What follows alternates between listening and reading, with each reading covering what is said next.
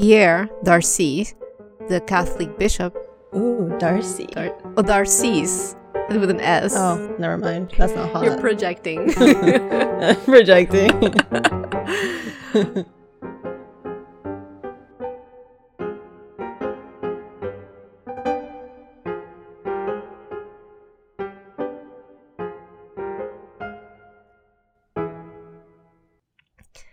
Okay.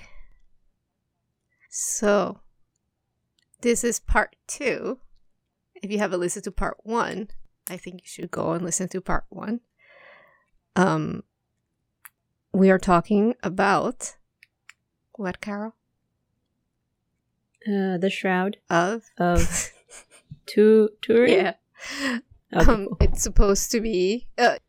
My Yeah. name is Elise, and you are. Oh, I'm Carol, and this is. And then it got weird. Yeah. So a little recap. So it's not just my ass talking about. Can you give a little recap? Yeah, so we were talking about the Shroud of Turin, and it's supposedly the cloth that was laid over Jesus' body when he was not buried. What's those places that they put them in? When it's what's it called? Let me look it up. I have the proper wording here. Like, for some reason I'm blanking too. Oh, it's an actual burial garment. Yeah. Oh, okay. They wrapped it around his body. Yeah, and supposedly it has his figure, like his face and his body, kind of like there's an imprint left. Yeah. Yeah, just go back and listen to part 1, but that's like the little catch up just in case you kind of forgot what we're talking about.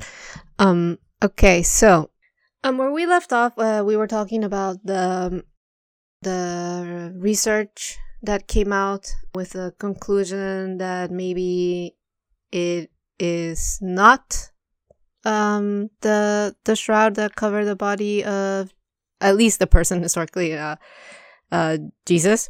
Mm-hmm. Which I guess would have to be Jesus Christ in a religious way if we're going to talk about the shroud thing happening in the first place.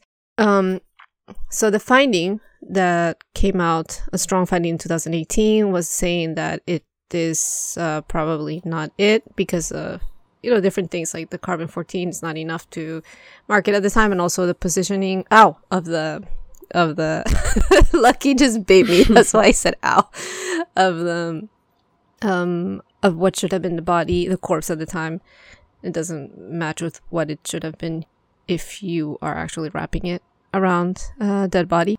And the thing that, and the last thing I mentioned specifically was that the chairman of the forensic sciences at George Washington University is the one that in an interview about these findings, he said that he was a bit skeptical about it though, and that we're not dealing with things that we really know about, and we, quote, we just don't know if this cloth was laid on someone who just lay there or was wrapped around the body or moved some before being put in a particular place. And this goes back to, let's say, spreading a little bit of doubt or like giving life to the idea that it might be authentic. And as I said, the Roman Catholic Church has not taken an official position on the authenticity of the cloth of the shroud. Now, this is what is supposed... See, like, this is where I'm a bit, like... I was a little bit confused about it because I have heard a lot coming from people that are supposed to be in connection or part of the Catholic Church in... kind of like a, let's say, official kind of way, not just a believer, about the shroud being something that we should take care of and stuff like that. And then you also hear from other sources that are part of the Catholic Church too, which I will have to write down because there's a lot of sources that I got things from. They kind of leave it as in like, oh, this is not an official. We don't say that this is an official relic. Mm-hmm.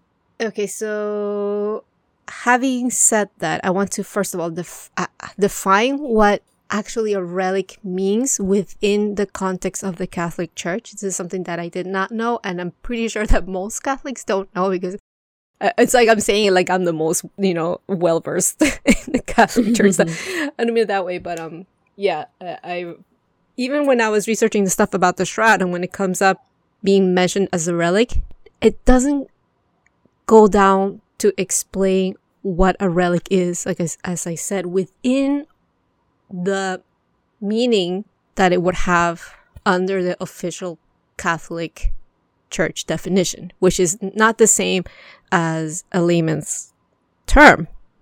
What would you define as a relic if I asked you right now? Something, an object that holds some historical importance. Right. And I think that's the normal way that we would all define it as.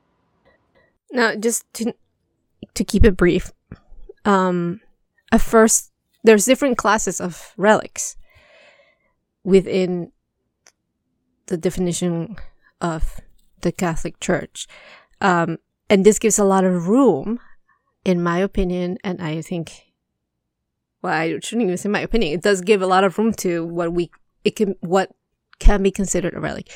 For example, there's a first class type of relic, and these are relics held to be of part of the body of a saint, or right. Remember that we talked before about Santa Rosa de Lima, how they're supposed to have like her skull.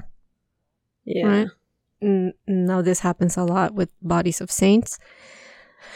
So there's that. The first class means a part of a body of a saint, or also any objects used in the crucifixion that carry the blood of Christ. Sorry. For example, there's this thing. Well, before I keep going, let me just go back. So that's the first one. Now there's a second class, which is anything known to have been touched or used by a saint. Okay, so again, to be known to have been. So here we get a little bit tricky with like trying to prove these things, but right. And then the relic of third class is a devotional object touched to a first class relic. And usually these become formally blessed as sacramental. Now, if we look at the shroud, it is something that touched the blood of Christ, even though it is not what would we call a first class relic, which is supposed to have been the actual object used in the crucifixion. So it touched the blood. So where does it stand, And we can see that sometimes it does get some type of at least symbolic blessing, because when there are exhibitions of it, which I'm going to explain a little bit more about, and you see, if you're part of the people that are attending, like you can see the priest perform some rites in front of it. So it's like, is it being blessed as sacramental, or like things become a little bit tricky from the point of view of an attendee, And like I said, there's these classes, so it's like, where does it stand? How, like, where are you gonna put it, and how much should we care about it? For example, talking about the first class relic, for example, that I mentioned about an object that was used in the crucifixion. There's this there is a relic, the first class relic. Like I said, it's the original crown of thorns, supposed to be the one that was originally placed on the head of Jesus during the crucifixion, right? You know about this, I'm sure. I think most people have seen the pictures. I mean, the paintings and the pictures of the crown of thorns. Yeah. Right. So this is okay. So this is supposed to be very important. The pieces of the cross are also supposed to be held by the Catholic Church. And, for example, the crown of thorns, and these are symbols of the suffering of Christ for mankind, and so it's very important, as we can, easily imagine. For example, the crown of thorns, it hasn't been experimented on in anything that would show any kind of research similar to how the shroud has been tested on so many times. The crown of thorns, not in this way, at least, anything published like that. It is actually kept in Notre Dame. It was actually kept in Notre Dame, what's it called? The cathedral? Yeah. Mm-hmm. But then I think we might remember that there was a big fire that happened actually it was 2019. I thought it was more recent. Oh, yeah, I remember it was like online everywhere. Yeah, I thought it was 2020 or 21 for some reason, but that's actually 2019. And, destroyed a big part of the cathedral. They were able to save. Oh, they were. And they moved it to the Louvre Museum. Louvre? How do you say it? Louvre? Louvre. The Louvre? Yeah. Why am I saying Louvre? The Louvre Museum in Paris. It's there now. And so far as when it was still in Notre Dame, it used to be brought out for the faithful to see every Good Friday at a special service that was held in Notre Dame. And this is, like I said, a first-class relic. But, interesting, is not one that has been put through so much scrutiny. So, I don't know how, if this affects at all how things are actually classified, Mm. Oh, and interestingly enough, the crown, they're supposed to be, there was a time where it was copied. And there's about maybe 500 copies around. Oh. Yeah, but the actual authentic one is supposed to be held in Paris.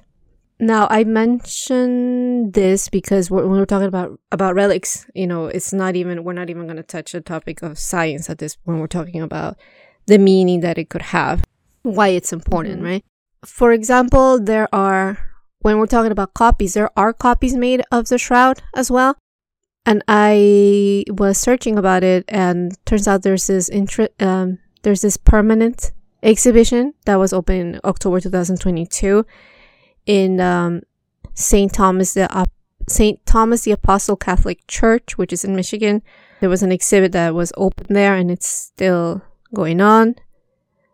And actually, this copy of the shroud had been on display in Sacramento, California for about 10 years, and then it got moved to this permanent exhibition, and it looks exactly the same as the one, the authentic shroud. Well, the one that is the one that we're talking about in Turin. And there's another permanent exhibit too that's in Notre Dame Center in Jerusalem. So there's different copies, that are being presented by these official Catholic entities, right? Mm-hmm. So I'm going to send you a picture of what the exhibition looks like. To the bottom right of the corner of the picture is actually a statue that it's supposed to be the position in which Jesus was buried. Oh, okay. So that's the shroud? Yeah. Alright, so it's in this room and hung on the wall, I think framed in a wooden frame is the shroud. And it's long rectangular wise. Yeah. And then there's a cardinal, a pope, not a pope. There's only one pope. A father. A pope.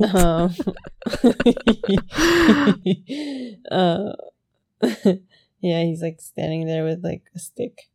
Is he doing the spreading with water kind of thing? Yeah, he's doing a sacrament, right? Oh, that's what it's called? Yeah, so it's if you watch this, like I said, I mean, it's a ritual, right? And it's kind of if you're watching this as a person that is attending, it looks kind of like what you do to a thing that's supposed to be holy, right? I thought you were going to say something that was, that needs to be exercised. That's another one.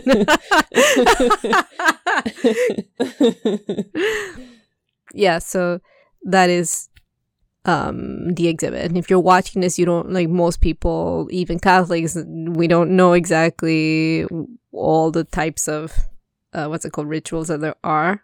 So when I mentioned the thing about the shroud not being considered a relic because it hasn't gone through the sacramental through the sacraments, then it's just like, what are we even talking about? Like, for the public, we're all going to be confused, of course. Mm-hmm. And something interesting that I saw when I was looking at the pictures of the exhibit, which can be found on the website of the cathedral that is sponsoring this exhibit.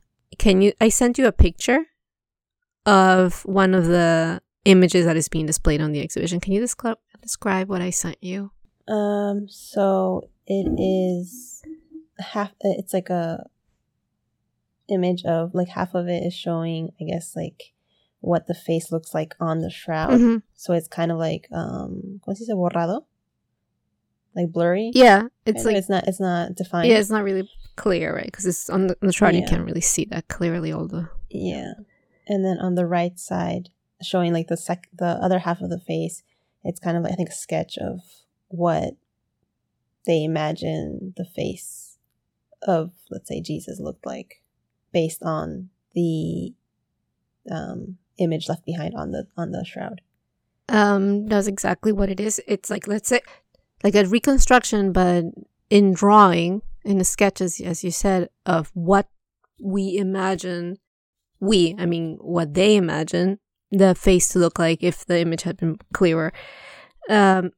Now, when you look at it, though, like I said, when we're talking about the shroud, it's supposed to be like a thing that was 3D around the face, and the picture is not 3D. It matches the exact side, and it's a flat image, right? It's an image on a piece of paper. So if you grab the piece of paper of the sketch and you put it over a person's face, it's not gonna make sense, right? Yeah. So it's like, oh, the shroud is actually the same way. And it's kind of like, this is part of the exhibition, and yet you're making it look like the shroud is 2D. Right. It's not helping if you're going to make a point of it. And the thing is, like, they're not saying it's authentic either. See, like, that's where I kind of feel like it's a bit unclear. Because why is a cathedral holding an exhibition of something that is allegedly not, at least a first-class relic, because it's supposed to have touched the blood of Christ. It should be like higher up there, but they're portraying it as if it is. You know what I mean? It's kind of like having it both ways, so to speak. And the picture on the sketch is like a very close image to what we tend to see from medieval paintings of Jesus. Right? Yeah. If we look at the face, like, he has the long hair too on the sketch. So it's like, you're filling in, or it could be argued that they're filling in the picture with what we have in our heads as to be the face of Jesus. Yeah. You know what I'm saying? So I don't know if that helps the case at all. I think if, one is to go in already kind of having like a preconceived notion, you're going to see it and you're going to be like, oh, that's the face. But then if you go in and you think about how, what you go in kind of like with, not doubt, but I guess a bit of skepticism or just curiosity without a bias, you're going to see, wait, how come it matches? Like, it's 2D. How can it match? Right. What are you comparing it to? It's the same thing, I feel, as comparing it, the blood of the alleged blood on the bread from the bread and wine to the blood on the shroud matching. It's kind of like, okay, but where are you getting the first, what's it called? The first evidence that you're starting off with, Yeah. And I don't think this kind of stuff stands without faith, right? I kept looking at the website about the exhibition of the shroud, and it is sponsored by something called the ISF, which is called, it's in Italian, so I'm going to try my best, Istituto Scienza e Fede, which means the Institute of Science and Faith, which... Strange combination. Right. It's an oxymoron. I feel oxymoron. I said it. It sounded so. It seems like you were putting a stressor on part of that word. And I totally didn't even mean that right now. Can you just say it for me? I have some issues sometimes talking. An oxymoron? Yeah. See, why do I want to say more? Oxymoron. No, that's not right. Huh? Oh, I'm just gonna leave it there. Try. Well, this is a portal of the Institute of Science and Faith. This is a portal being introduced by the website of the Catholic Church of St. Thomas the Apostle. I sent you a screenshot of it. Oh, let me see. I want you to look at it, and it's a normal website, right? Uh-huh. So at the top, do you see there's how do you call that? The top menu, right? Bulletin Giving School? Is it that one? How do you find that with among all those options, Carol? I don't know, man. Can you read all the options? Yes. Home. Mass times? They're separate, supposed to be 2 words. Mass and times. Yeah. Zero. Calendar. Mm-hmm. Event request form. Bulletin Giving School.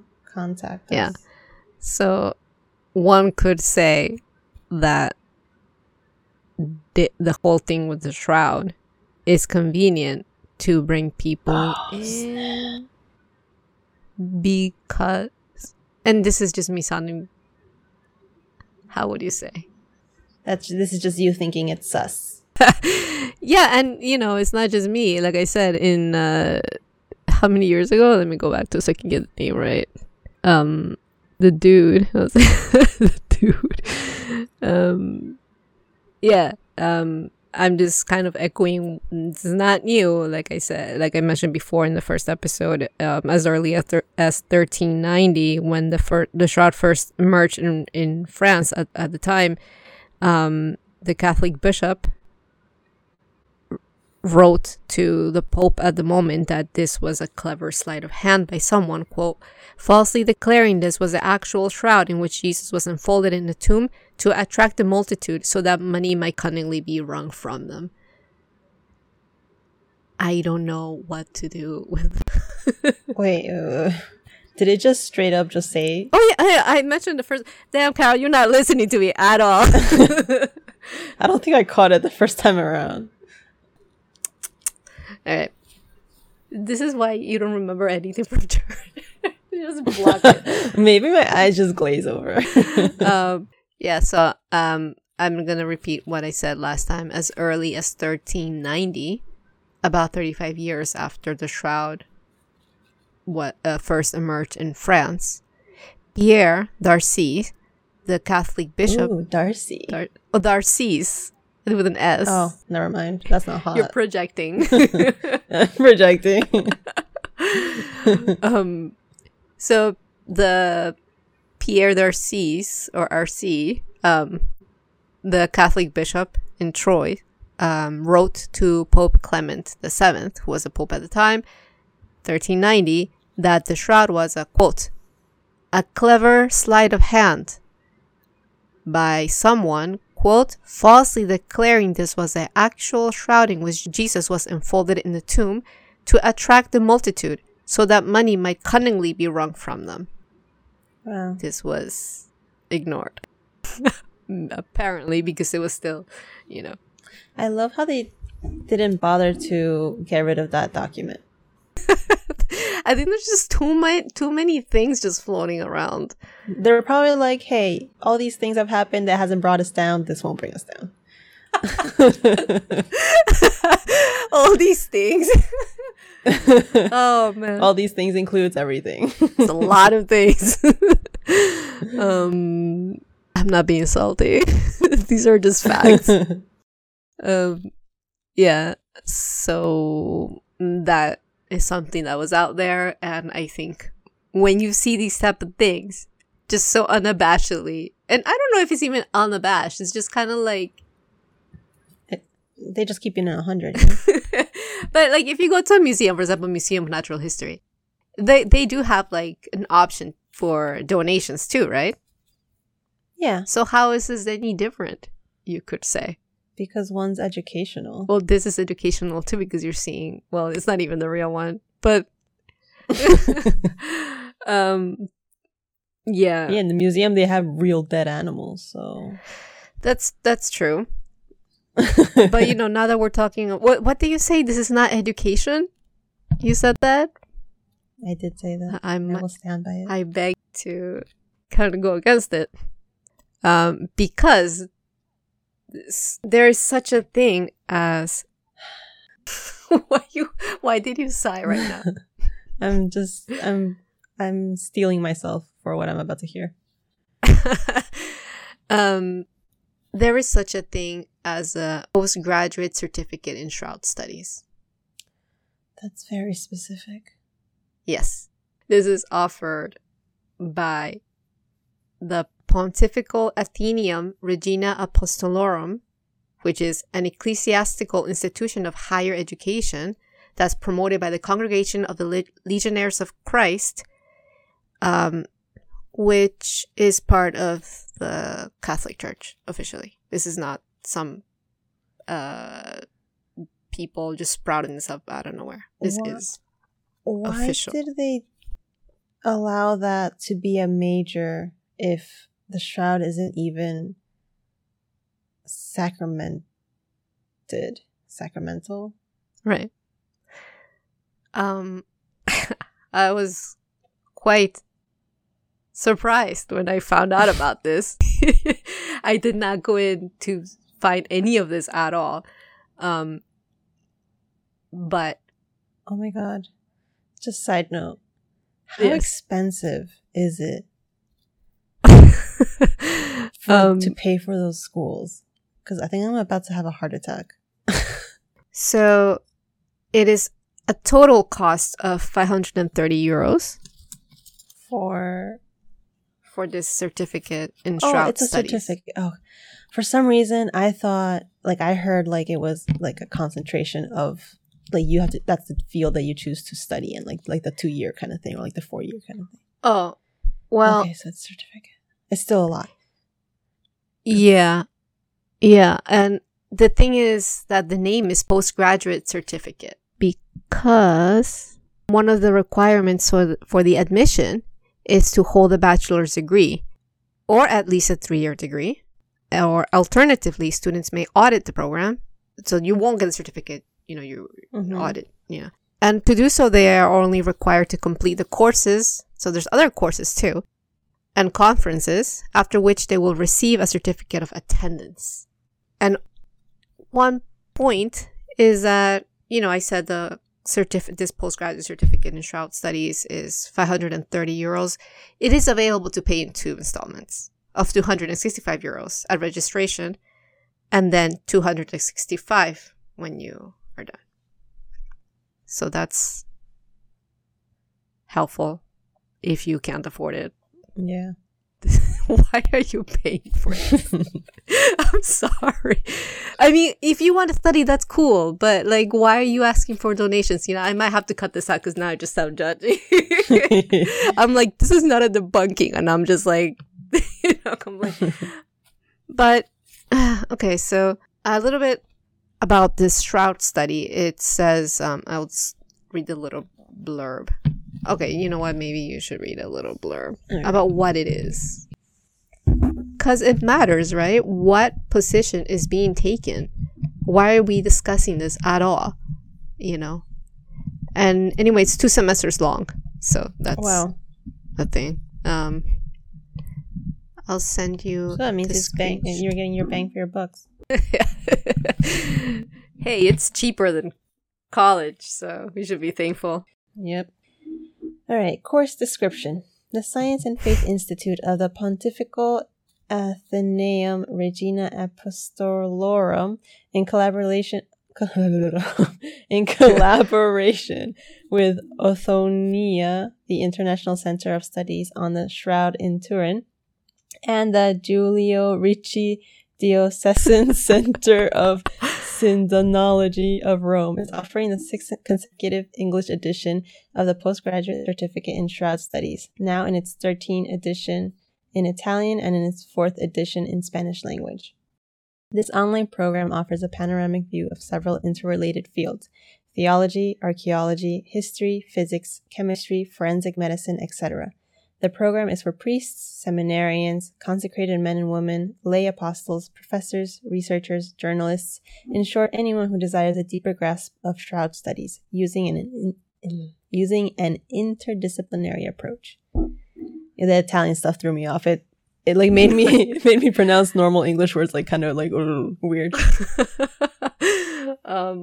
Yeah. So what do you think about that? Any thoughts? What does consecrated men and women mean? People who are like have had their communion and stuff like that. Remember when we talked about Santa Rosa too? Yeah. She was not just a lay person. That was, let me see. Somebody who has been set apart to the service of God. So not a normal person. Yeah, I think you do some stuff. Wait. Yeah, for example, priest, I guess, is a nun a consecrated person, for example. Okay, nuns and sisters are what we call consecrated vocations. Consecrated life takes many forms.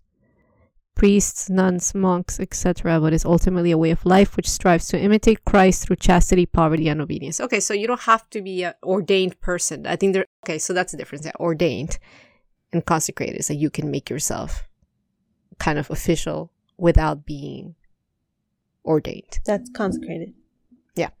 Also, now that you mentioned the whole nun thing, that's not included here. Oh my god, can nuns not study? I think they can. I thought you said nuns were ordained and not consecrated. Oh, I mean, it's a higher level. Let's say higher level if you're going to talk about levels. Yeah, but it doesn't mention nuns. I think it doesn't say. It says specifically priests. That's like.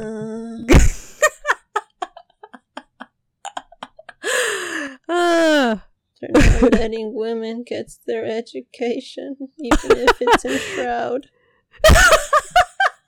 Shroud education.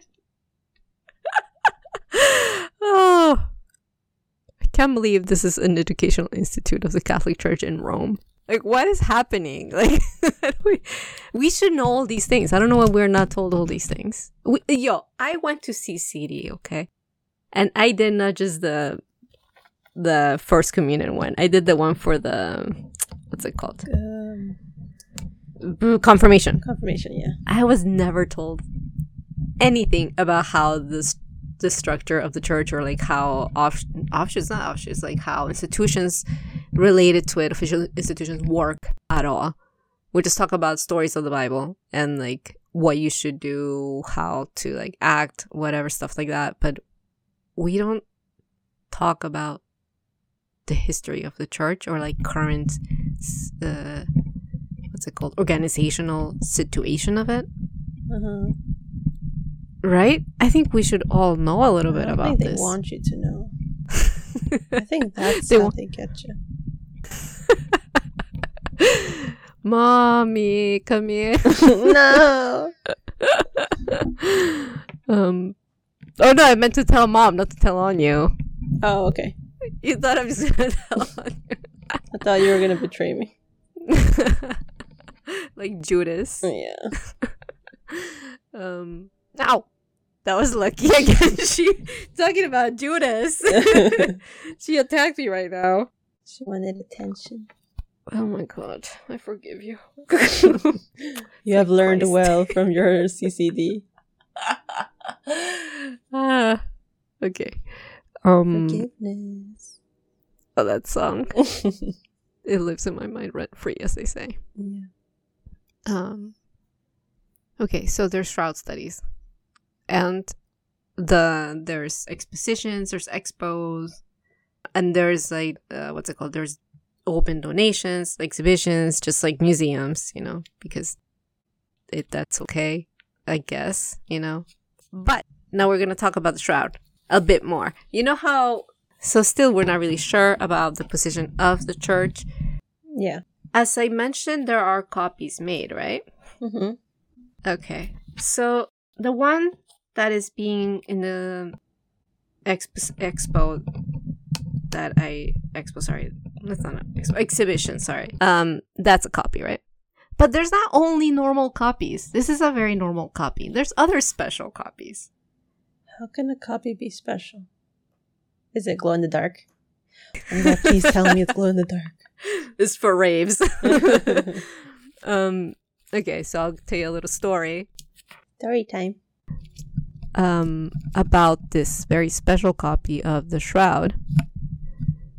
It goes like this. Maria Maddalena, which was the Grand Duchess of Tuscany, she commissioned a copy of the Holy Shroud in 1624. The shroud was already known to be, I guess, important. I guess it would be the right word. Or, Lucky. Lucky is just... She's like kissing the microphone, right? She's biting the cord. You can't do that, baby. I want to give her something that she can chew on. Just freaking put her in her cage. I'm just kidding. For a second, I was like, what? What? Who are you? Yeah. No, she's beautiful. She could stay. She only goes in her cage for sleeping time. Oh my gosh, she's so spoiled. She is. Yeah. I want her to bite me. I have like marks over my arms. She hasn't become like those pineapple green cheeks, right? That like eat you alive. That like just go in and like make an actual hole in your meat. And they continue right there in that same hole just to make sure they get to the bone marrow. They work. It's work in progress. Every single hole they make in your skin, they actually take out a piece of flesh. Yeah, right. Yeah, it's yeah. Because I have the little scars. It's beautiful scars. Yeah. Okay, so as I said, the Grand Duchess before Lucky started to chew. Oh my God! I gave her a chew toy and she just grabbed it with her beak and she just tossed it. Oh, beautiful. She's like, I don't want this shit. She knows what she wants. Okay, so the Grand Duchess of Tuscany, Maria Maddalena, commissioned a copy of the Holy Shroud in 1624. Now, after the copy was made, okay, hear this, it was laid right on top of the actual shroud so that it could be venerated as a third-class relic. This is not just me writing shit. This is from the actual source. So, with this reasoning, that means whatever touches the shroud can technically be a third-class relic. Yes. So, what is the shroud? Wait, I thought the shroud wasn't... Exactly. Anything. Exactly.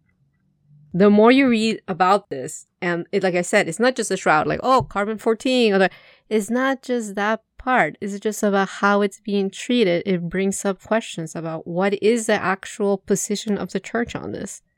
Do you understand what you know what I mean, right? It's like, okay, so like just lead me down the path of how it's being treated and how it's presented. And it just, what is one to believe? Mm-hmm. Okay, so No, I'm just like, Yeah, so it was laid on top of the actual shroud so that it could be venerated as a third-class relic, which is something that has touched the blood, And what happened next, it astonished everyone, because the copy was lifted off the original and a damp mark, like blood, was found on the shroud's side wound. The dark fluid had seeped into the copy lying on top. The shroud is the original shroud was definitely dry by this point. This is in 1624, right?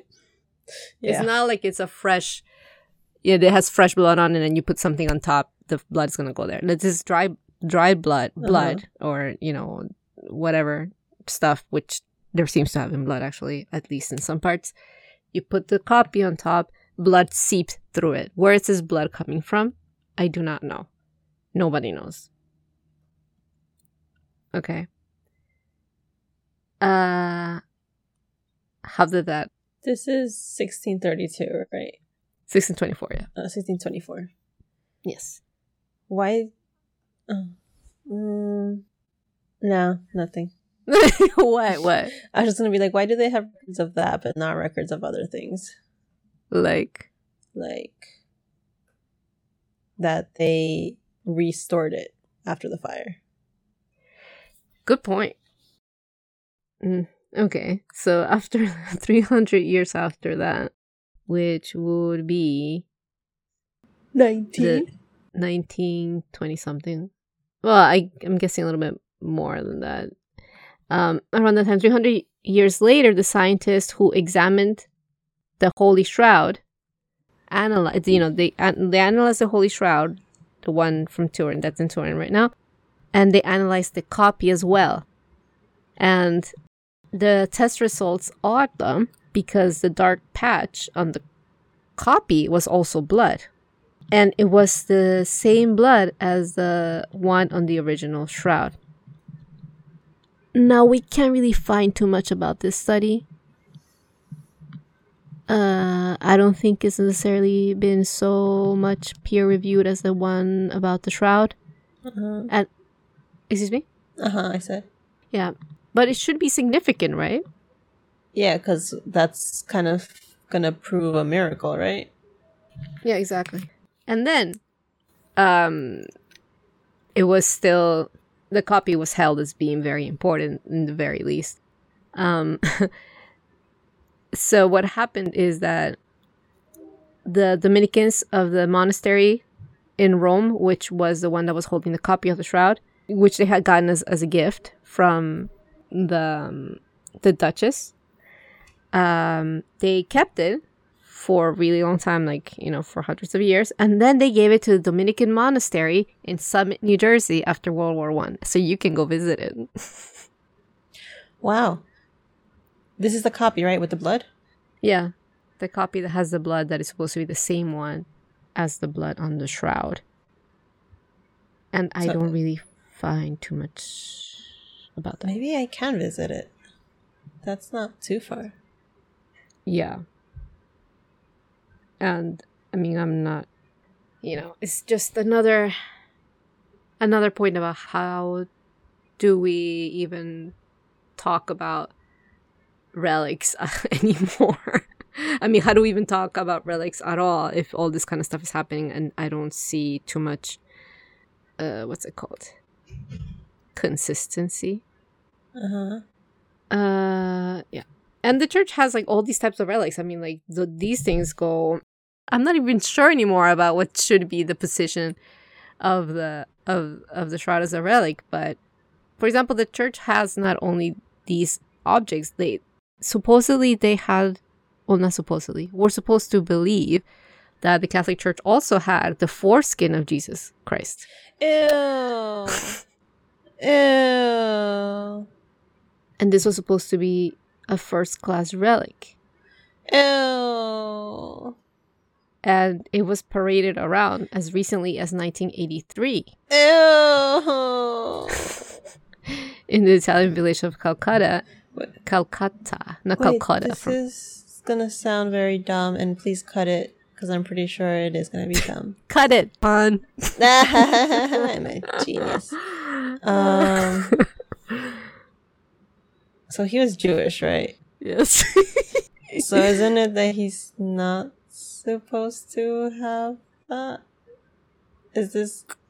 No. They circumcised it and they kept it, allegedly. Oh, from when he was a baby. Yeah. No, I don't think it's a stupid question. No, stupid question isn't just me being dumb and not knowing stuff. No, I think... Because I don't even know nowadays. Because, we know about circumcision and it happens. Catholics do get circumcised and just people lower do get circumcised. But it doesn't always have a religious meaning. So I'm not even sure what we do with the foreskin. Do people even care about the foreskin? I think nowadays, if I circumcise my kid or something like that, I wouldn't want it. That sounds like creepy because it doesn't mean anything to me. But if it's part of your religion, then of course, respectfully, I would think that it matters to you, and it's not. You know what I mean? Yeah, I'm just. So, you know how, like, with the shroud, there's this whole thing where it's just like, is it or is it not, like, the shroud? What's the argument for the foreskin? It's supposed to be. Like, how do they know it's his? I mean, it's just supposed to be that someone held it From the beginning? In Jerusalem. Yeah. It's... Okay, so... Why wouldn't...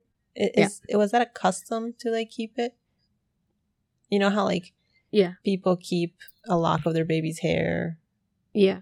Or, like, their umbilical cord that fell off? I guess it is, because it would be weird for someone to just keep it if it's not a custom. I mean, from what I see, not only people of Jewish faith at the time, at least, kept foreskin or did circumcisions, but also other cultures, too. Oh. As early as 6000 BCE in ancient Egypt. Oh, wow. Oh. Huh. Yeah, like, interesting side note. Ritual male circumcision is known to have been practiced by South Sea Islanders, Aboriginal peoples of Australia and Sumatra, Incas, and Aztecs. Wow. Yeah. What was I saying? Oh, yeah, so the foreskin, right? It was paraded around the streets, like I said, even up until 1983 on what is called the Feast of Circumcision, which was formally marked by the Roman Catholic Church around the world to be on January 1st each year. Wait. Can you repeat that sentence? Okay. The Feast of the Circumcision. It was formerly marked by the Catholic Church, Roman Catholic Church, around the world to be on January 1st each year. So there's Christmas on December 25th. And on January 1st, we celebrate the circumcision. I guess the Roman Catholic Church did, and we don't necessarily. I've never heard of this. Is circumcision something that's still, like, that the church pushes for still? Yeah. Yes. There's many thoughts on that. Anyway, so this parade ended because thieves stole the jewel encrusted case that held the foreskin. They stole it for the jewels, right? Oh, snap. These are unintentional. Circumcision jokes. The thieves, they stole the case. I'm guessing because of the jewels too, but also because there must be people that it matters to, right? So they would sell it on the black market? I was gonna say, we don't know though what happened to it. Oh, it legit disappeared? It legit disappeared. Oh, snap. We're unclear if any other holy foreskins still exist at all. Would there be any other that are holy? Wouldn't it just be... Oh, you're talking about just in general, Jesus, and like because it's in multiple pieces. Okay. Yeah, or like, where is it? I see. So now I just kind of stayed like, oh, we had it, and it's kind of like, prove it. Ow! Lucky bites because she was attention. So there's been different types of research, and also there's others that are by researchers that are trying to prove that it is actually real because they hold real life mock crucifixions. This is nothing new, especially there's a specific subtypes. What countries it is, I forgot, that they always hold crucifixions, right? Always, I'm saying always. I'm just doing this every day. No, it's like what's it called? Like what's it called? Good Friday, Easter time. Because some people refuse to accept the conclusions that it is a hoax. For example, there's a group of American researchers that try to prove that it is not a forgery. And what they do is that they get volunteers. Supposedly, they use forensic techniques such as bloodstain pattern analysis to simulate the way that the shroud could have become soaked in blood. So they put people tied up to a cross and put a fabric over them and see how it would look. They strap, like I said, the volunteers to a full-size cross, really, like they go, really, really like all out. And they put attachments to their wrists and their feet. And they choose people that are, men that are in similarity to the physique of the imprint on the Shroud of Turin. And then, they drench them in blood, and especially in the areas that the shroud is supposedly stained with blood, like on the hands, And then they analyze the pattern in which the blood flows from the wounds to the cloth. And it says in their conclusion, which is not very, the conclusion is that, I'm going to read it. The presentation, using the perspectives from the above disciplines, which are discussed in this is the conclusion of the findings. In the beginning, they describe what they do, which I kind of summarized. These conclusions that were obtained appear to support the hypothesis of shroud authenticity in some new and unexpected ways. So that is another type of research that is being done. And that is all that I have to say about the shroud according to my findings. And I guess you can do with this as you deem believable or not. Because if you want to just take the findings in, for example, there's been from before, but the strong recent one has been 2018. If you want to just accept that part, then you wouldn't need to go on with other stuff like mock crucifixions and everything. But if you still feel skeptical about those findings, then you search for another truth that could and that is really, I don't know how do you feel about this? I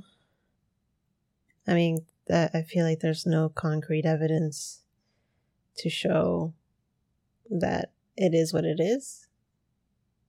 It is what is what is supposed to be, if we are don't believe that it's important at all.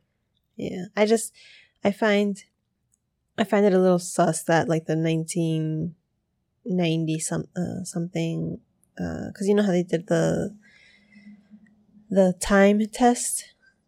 Shroud that second time, because the first time it was like, oh, it's only during, like, it shows to be during medieval times, and then the second test was 200 AD. So it's just like big leap. Yeah. So there's a huge inconsistency right there. What other year could we come up with? Eventually, we're gonna come up with 33. Ooh. You know what I mean? Yeah. From 1620 to 200, and then from 200 to 33 is much less of a difference, right? Yeah, for me, I started off thinking the shroud was like something kind of interesting, as in like, oh, what should we think? But then it just kind of, I think, goes down to what I sometimes think about, like, how do you reconcile things? Because if people that have been brought up with the church, either you believe, whichever way you stand on this nowadays, we are kind of given that we should just accept things, right? Because that's how it works. But then it's like, not even in dogma, but this is like, what are we supposed to think? Because you're telling me all these different you're giving me different messages here. There's mixed messages about the shroud itself. Why do you think that still people care? That they care about the shroud? Yeah, why is it still held in such, in such what's it called? High regard? Excuse me. Yeah, high regard, and also it's treated as a as a relic. Well, I guess it's like a historical thing. I mean, I'm not saying like, oh, we should just burn it or something. I mean, it has a long history, right? Yeah. I guess from that point of view. Yeah, I think people think it's important because it's one of the actual physical things that supposedly it like is from Jesus. So it's kind of like, oh, actual physical, like an object that you can see and like kind of be like, oh, that was on him. And that's like where the stories are, not stories, but like, you know, the event is from and all that stuff. Yeah, that we know according to tradition, right? But then it's like, why should we even need these things? Faith should be enough. Right. Like there's no clarifications on the status of the shroud and everything. So that's what, you know, makes me think. Yeah. I mean, if it is the actual shroud, that'd be cool, you know? Because it's like, holy crap, this thing has survived so many years. And then what are the chances of it actually having been the one to be on this specific person, right? Yes. Yeah. Oh, so I didn't tell you. So this Christmas, this is what it makes me think of. You know, this Christmas, my son, he's 11, and my daughter, she's 8. Yeah, she still believes in Santa. Oh, so cute. My son doesn't. He understands that it's us, you know. But he plays along because it's like fun, you know. It's like, oh, Santa, you know, like he's not. He sometimes kind of he's like, yeah, and he kind of makes a face like, you and I know, right? And he's in, and I'm like, you know, for your little sister still, like, you know, you can't be just talking about it that way. So he's like, okay, and he's in on it, you know. So he's cool now. But my daughter forgot to write. You know, we make her usually write a little letter asking what she wants from Santa. And she forgot to write it all this time. And the night, on the 24th itself, right before going to sleep, she was like, oh, I forgot to write the letter. But she already told me a long time ago what she wanted. She told me, and I bought it back in October because I have really bad memory. So I just decided to buy it because I had to order it from abroad. And it was already here. But, you know, she didn't know that, of course. And she was like, oh, no, like I forgot to write it down. And I said, oh, yeah, you write it down. And my son is walking around. He's like, is it going to get here on time? Because he knows that it has to be from the United States. Yeah. Okay? Yeah. So she goes, oh, I have to write it down. And I'm like, okay, yeah, I gave her the paper. And she wrote, you know, the exact things that she wanted. It's these 3 little plushies that she wanted. Okay. And it has to come from the United States. And my son was like, is it going to get here in time? And I'm like, oh, yeah. You know, because we're in front of my daughter. I'm like, oh, yeah, you know, I'm pretty sure. Let's see. And he's like, I don't think so. And I said, well, we'll see, sweetie. You know? And so she's like, yeah. And my daughter, she's like, yeah, I think that it's going to be here. I hope so. And I'm like, yeah. You know, of course I had it.